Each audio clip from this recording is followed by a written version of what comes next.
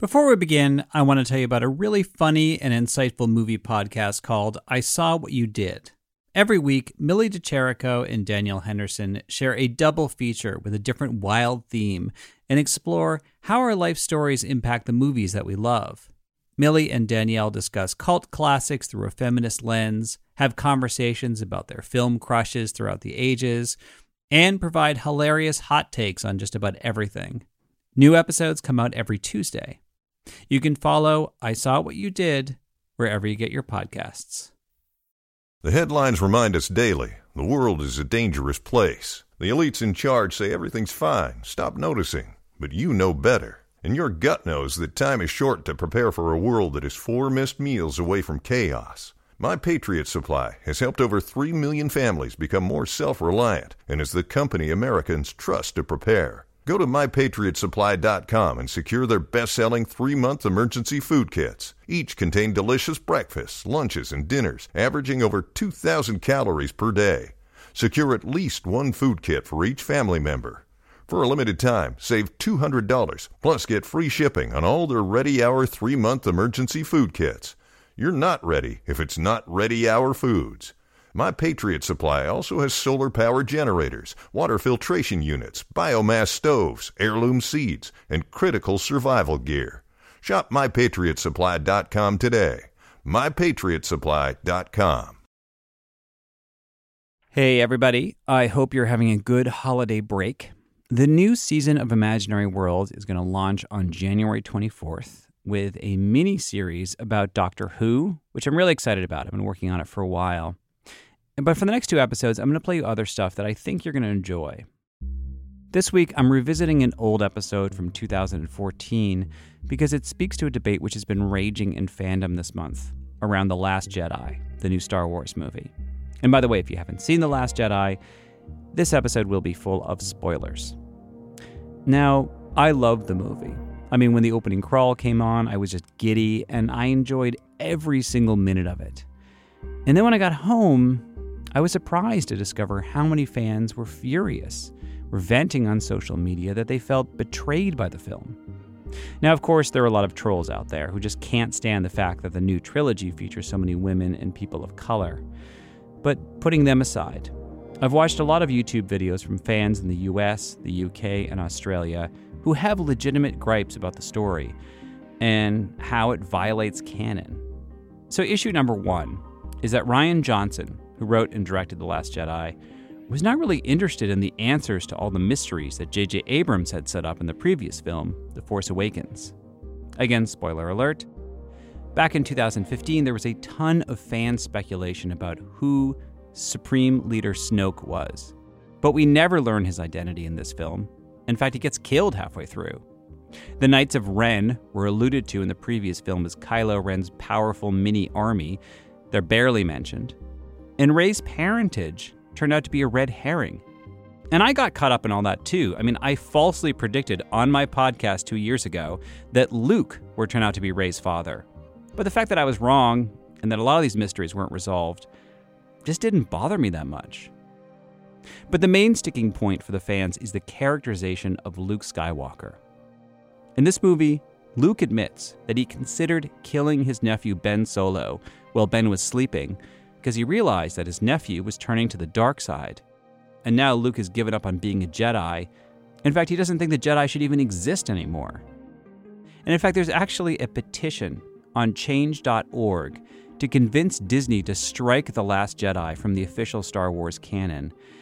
And as of this recording, that petition has about 70,000 signatures, and it's climbing by the second. And I sympathize with their predicament. I mean, I know what it's like to feel like your favorite character has been distorted beyond recognition.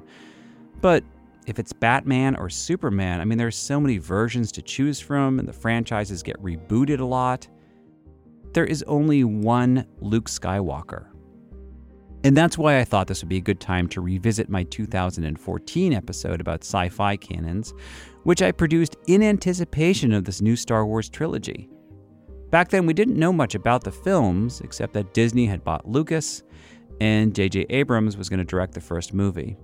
So in this episode, I focused instead on the conflicts within the Star Trek canon. And I talked with my friend Ben Newman about how sci-fi canons are similar to religious canons. After the break, I will play a new interview I did with Ben, where we discussed The Last Jedi. He did not like it. But first, here's my 2014 episode, The Canon. You're listening to Imaginary Worlds, a show about how we create them and why we suspend our disbelief. I'm Eric Molinsky. Khan, you've got Genesis, but you don't have me. Probably the most beloved film in the Star Trek franchise is Star Trek II, Wrath of Khan. The characters are, at their best. There's a villain that really gets Kirk's blood boiling. From hell's heart, I stab at thee. They're all quoting Moby Dick. It's really great. I spit my last breath at thee. But here's the weird thing about Wrath of Khan. Gene Roddenberry, the creator of the Star Trek series, was booted by Paramount before that movie was made.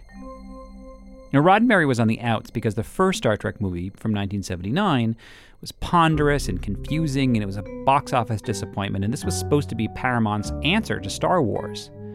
So he was allowed to be a consultant on Star Trek II, although his notes were ignored. And then throughout the 80s, he got more and more upset because he felt Star Trek was becoming militaristic, fitting in with the rest of the Reagan era. Eventually, Paramount let him develop a new show. I think we shall end up with a fine crew, if we avoid temptation. So he created The Next Generation. And the tone of the TV show was supposed to be a counterweight to the movies. It was more peaceful, philosophical. Do you consider yourself superior to us? I am superior, sir, in many ways. But I would gladly give it up to be human. When Roddenberry passed away, most people admit Star Trek The Next Generation got better. Derek McCaw runs the website Fanboy Planet. He had this mandate that there could be no inter-crew conflict, that they would have moved past that. But even the most diehard fans realize that in storytelling, if everybody's getting along perfectly, then there's no story. It's not interesting. It might be great in a way of saying, that's wonderful, I'd like to believe that we could move to that point, but that's not worth an hour of television. So this is why I find this so fascinating. We have these huge disagreements among creative people about which direction the Star Trek franchise should go. But for fans, The Wrath of Khan and The Next Generation are all taking place in the same timeline, in the same world. And they're very protective of this timeline, which is called the canon. Now, of course, every fantasy franchise is a canon, but the Star Trek canon is amazingly vast, covering 12 movies, 6 TV shows, including a cartoon show from the 70s, which Star Trek fans argue isn't canon, and all of the novels that were written in between. Even William Shatner, when he was directing Star Trek V, got into an argument with George Takei about the canon and their own characters.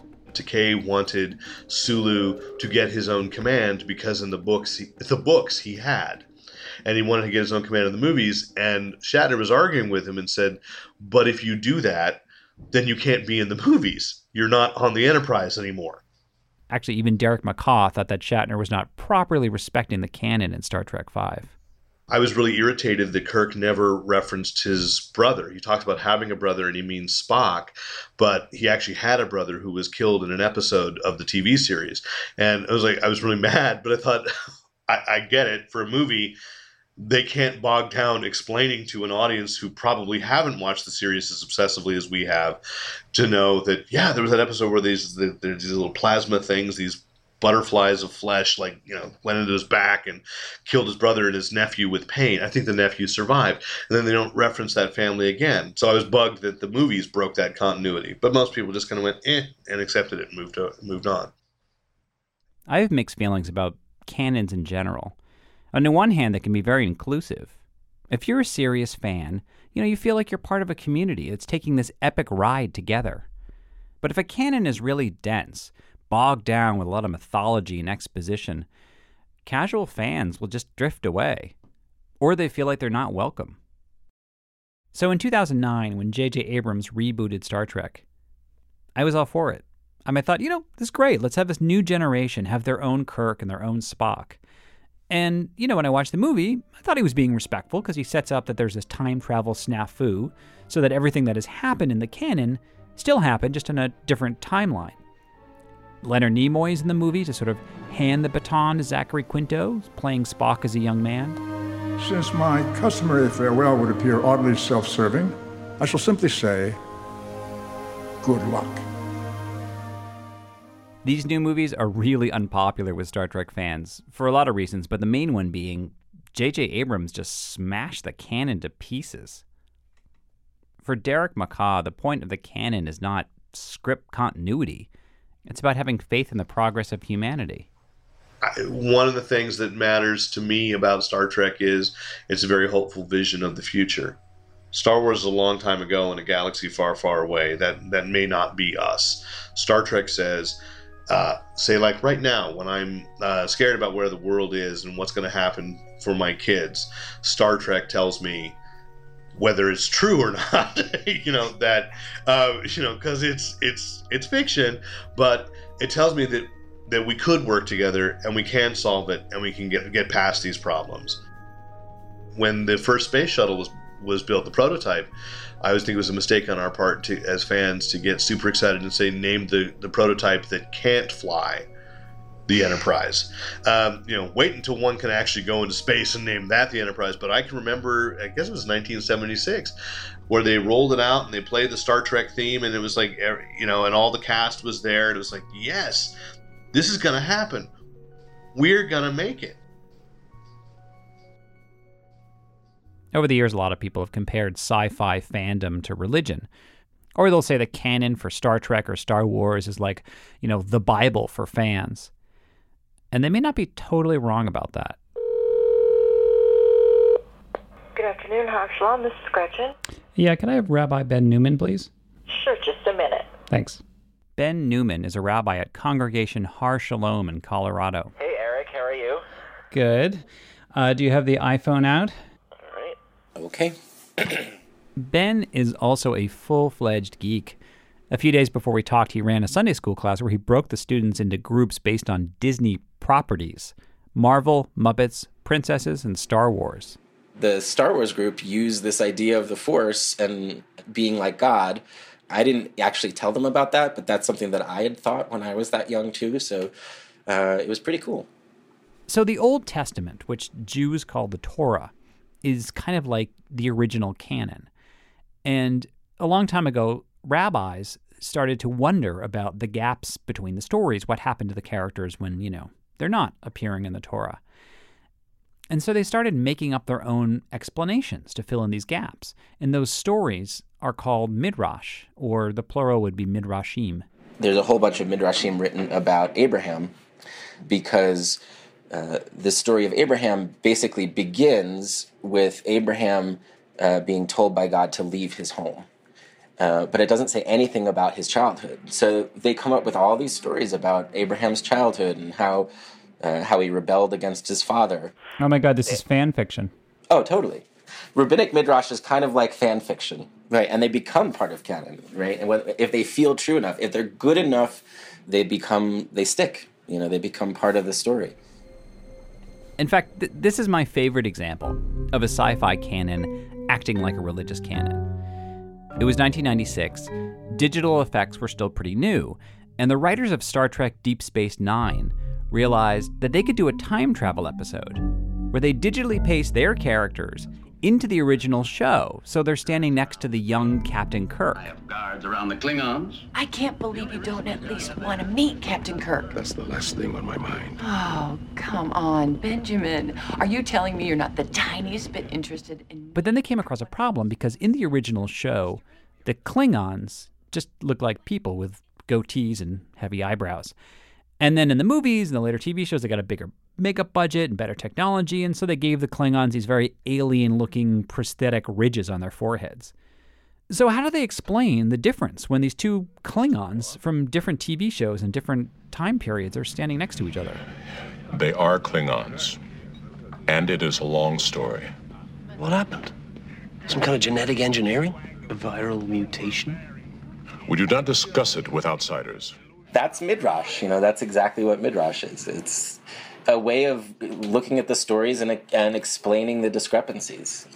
Okay, so if it was a biblical story, right, you would say, oh, in Genesis 2, the Klingons had no ridges on their foreheads, but in Genesis 3, they did have ridges on their foreheads. What's the deal?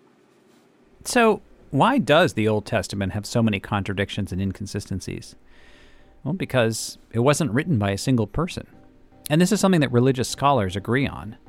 They identify 4 distinct authors with different styles and different agendas and different philosophies. Supposedly, according to scholars, they were written at different time periods and they were collected together and probably presented to the Jewish people around 400 BCE. Now, at this point in history, the Jews are scattered across the Middle East, and there's a movement to bring them back to Israel, to unite them as a culture. They brought this document, the Torah, to the people, and they read it publicly. Scholars say that's probably when it was first written down, first collected. So their leaders are basically saying, we have to stick together as a people because these are our stories. They define who we are and what we believe. But the authors of the Torah still disagreed on what the stories meant and what people were supposed to take away from them. Sound familiar? Each of the different authors has their own kind of formulaic way about them. So, for example, there's one author called the Deuteronomic author who probably wrote the book of Deuteronomy and several other passages throughout the Torah. And the Deuteronomic author, his whole formula is basically, his or her whole formula is basically, you do good things, you'll be blessed. You do bad things, you'll be cursed. Basically, every time you see that in the Torah, it's an indication that that's probably written by that particular author. The book of Job comes along, and the book of Job basically takes the genre of the Deuteronomic author and smashes it to pieces. And basically says, no, you do good things, and it doesn't necessarily mean that good things are going to happen to you. And you do bad things, and it doesn't necessarily mean that bad things are going to happen to you. And so there is kind of there's a response even within the genres. I think you see that also in modern sci-fi also. At least when you have different directors or whatever, they're responding to each other, responding to their different interpretations of the character.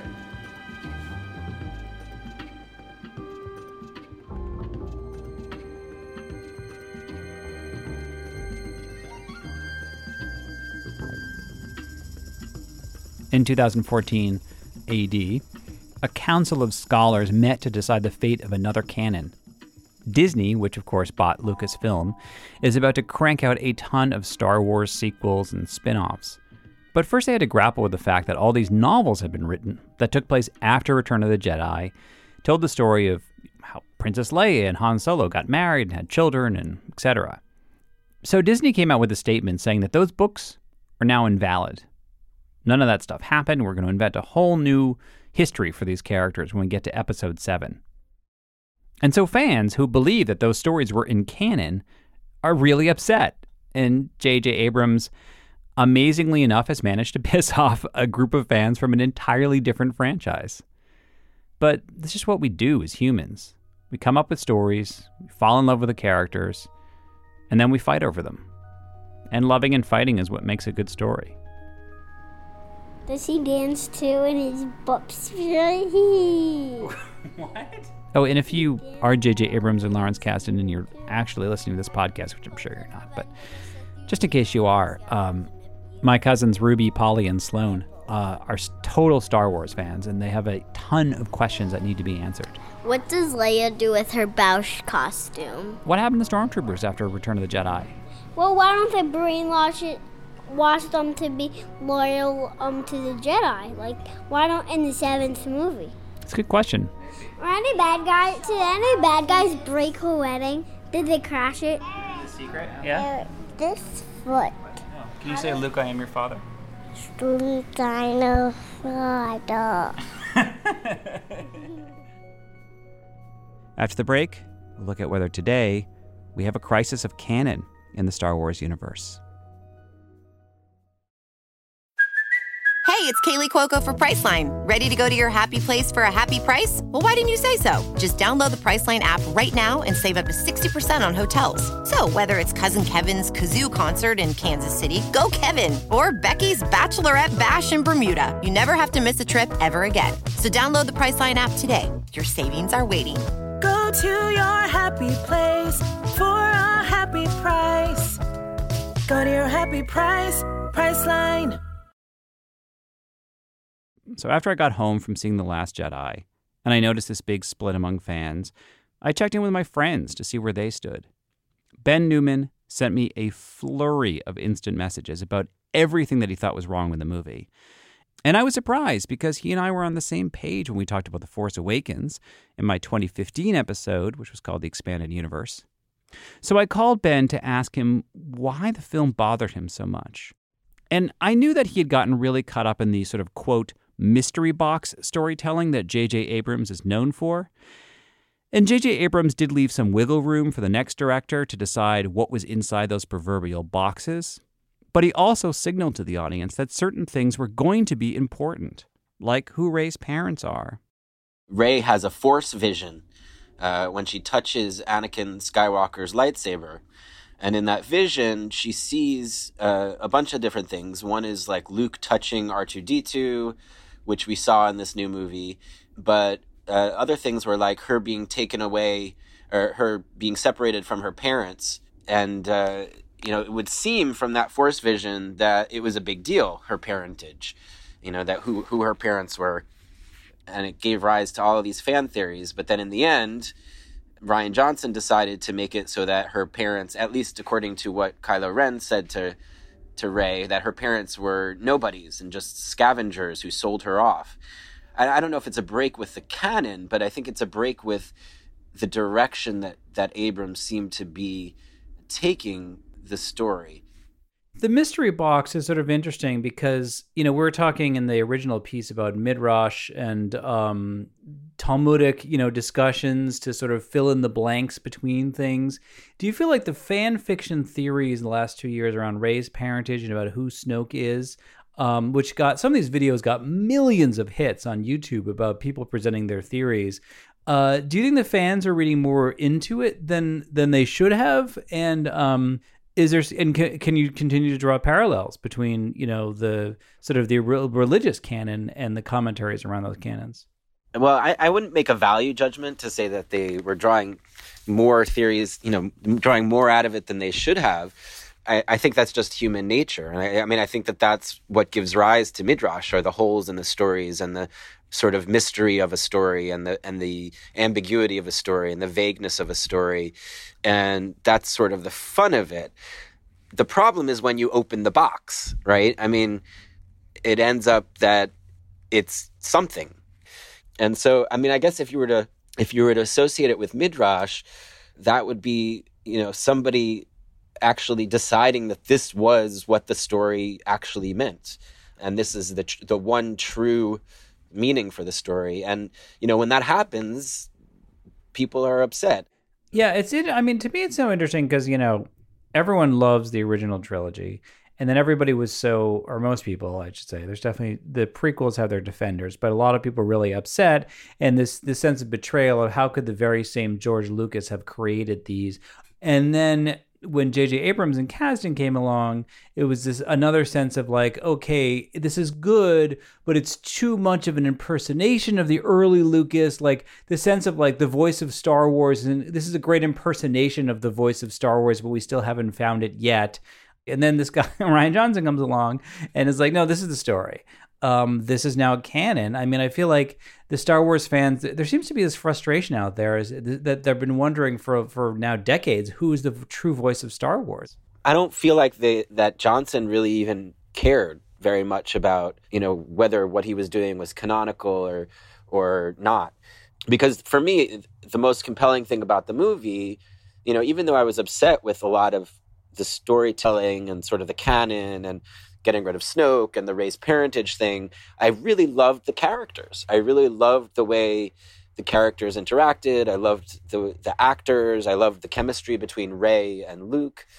But it seems to me like part of what Johnson was doing was just basically saying, yeah, that sort of history, canon, not canon stuff doesn't really matter all that much. What matters is that I'm telling a story with compelling characters. It's funny, you're way more measured right now than you were when we were IMing earlier today. Is it because you're being recorded, or have you had second thoughts about the movie? I mean, I'm still upset about many of the things that we were talking about, but I've sort of come around on the Rey's parentage thing. And I think in a way that's a sort of return to the original A New Hope, because Luke originally, he was sort of a nobody. And this is why I'm sort of starting to like it now. It's sort of the opposite of what happens in Empire Strikes Back, because in Empire Strikes Back, we find out that Luke has this lineage and he's the son of Darth Vader. But in the second movie of this series, we find out that Rey doesn't have a lineage and she's not connected to anybody important. That I think I'm starting to come around on. This doesn't really have to do with canon, but I'm upset with his storytelling. That basically nothing happens in the entire film. It's a spaceship chase that goes on for the entire film, and they're just looking for gas. At least my feeling was he sort of wrote himself into a corner, and then he has this Deus Ex Machina where Luke projects himself all the way to the other side of the galaxy and then dies because of the effort of projecting himself to the other side of the galaxy. That sort of, to me, felt like sloppy storytelling, number one. And number two, why didn't Luke just go physically to the other side of the galaxy if he knew it was going to kill him anyway? My question for you, though, again, it feels it's an interesting question of authorship to me. He said when he pitches to Kathleen Kennedy and the rest of the team at Disney, he thought they were going to say no way, and they said, we love it. And he was very pleasantly surprised. Mark Hamill read the script, said, I disagree with every single thing you're having my character do. They had a big discussion about it, and finally he was on board and said, okay, I'll try to I'll do my best. You're paying me to do a job, I'll do the job. It's just so interesting to me that this one guy's vision of no, this is what Luke has done. This is where Luke is. Feels so wrong to so many people and feels so right to so many people. I think that's a fascinating issue of canon and authorship. I mean, I think it's hard to make that comparison in Judaism, but the thing that comes to mind is the development of Christianity. When Christianity was first formed, there were so many gospels. There were so many different ways of telling the story of Jesus. But then there was the Emperor Constantine and the Council of Nicaea, and they basically decided on Matthew, Mark, Luke, and John as the authoritative gospels. And those were what became the accepted story. And I mean, for generations, that's had an effect. There are people today who still look at the Gnostic gospels, for example, and want to take those as part of the canon of Jesus, of the story of Jesus. I would say the same in many other religions, like when Islam comes about and Muhammad basically says, yes, I'm the next storyteller in this line of the Abrahamic tradition. And I'm going to say that, all of these stories are true, but I have the next chapter in the story, the next authoritative chapter. When a new storyteller comes along who is the new authority on the story, it causes a split within people, fans, for want of a better word, of the story, of what's the authoritative story there and whether they're going to accept that or not. All that being said, it's movies, right? And we know who is the authoritative storyteller because that's who Disney hired. You can't say, well, all right, now I'm going to create my own, Star Wars trilogy that is in place of the J.J. Abrams, Rian Johnson trilogy, because we're not allowed to. A lot of people are really saying that Luke is a Jedi. It is against the history of this whole franchise. It's against canon. It's not in the spirit of Luke as a character to have given up like this, to have had this moment of weakness where he thought of killing his nephew and then going in the sense of this sort of shame spiral that eventually leads to him deciding that really the problem is with the Jedi itself. What was your reaction to that? I agree, because the character of Luke sort of already went through a transformation with his father, right, with Darth Vader, who is this really dark character, he ends up having compassion on his father. That's sort of the whole point of the original series, right? That at the end of Return of the Jedi, the Emperor wants him to strike down Darth Vader. And he has this opportunity to strike down Darth Vader, and he chooses to not strike down Darth Vader. And then Darth Vader ends up killing the Emperor. The whole original 3 movies really hinged on that character transition with Luke, where he decides to not choose the dark side. And so, yeah, it's very unusual, given the original series, that Luke, his next move would be, you know, when he sees this dark character, to think that they're completely irredeemable and to want to try and strike them down. It's funny, it didn't bother me as much because I guess what I was connecting it to was how I've seen people change through aging, how I've seen people become distorted versions of themselves as they get much, much older. And also with Luke, you know, there's sort of 2 things. Number one, he never really finished his training. I sort of never quite bought the it's only been a couple months since Empire Strikes Back, and I'm now suddenly this really Zen-like Jedi. And I think that maybe that led to, you know, the line where he says to Rey about how, you know, he was Luke Skywalker, he was a legend, and how that kind of ate away at him. And he had this sort of imposter syndrome that I think also sort of may have affected his judgment. You're creating Midrash now, Eric. Yeah. Right? Like, you're making explanations for why this drastic change occurred. I mean, I think fans are just saying, hey, there's this big change.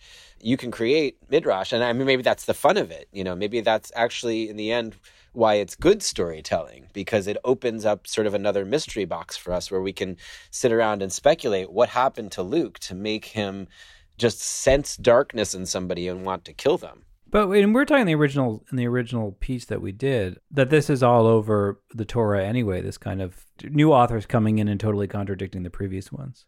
Completely. And I'm sure there's going to be so much fan fiction that's written to explain why all of these changes happened. As you just did yourself, Eric, when you were saying, well, Luke got older and he sort of became a little embittered and he changed his character. You know, that's sort of a soft way of creating a midrash around Luke to say why he transformed in that way. Yeah, I mean, in the same way that we have these canonical books that come out that people have to make sense between each other with stories, it's the same thing with Star Wars and the movies. That is it for this week. Thank you for listening. If you want to hear more Star Wars episodes in this podcast, you can look back through the archives at a 5-part series from 2015 on Star Wars, and then another one last year about the Death Star. Imaginary Worlds is part of the Panoply Network. You can like the show on Facebook. I tweet at eMalinsky, and my website is imaginaryworldspodcast.org.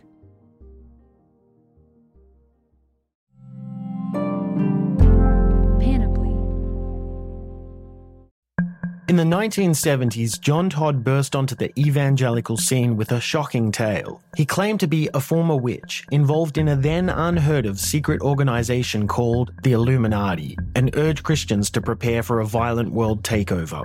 First of all, the number one weapon in everybody's home should be a 12-gauge pump shotgun.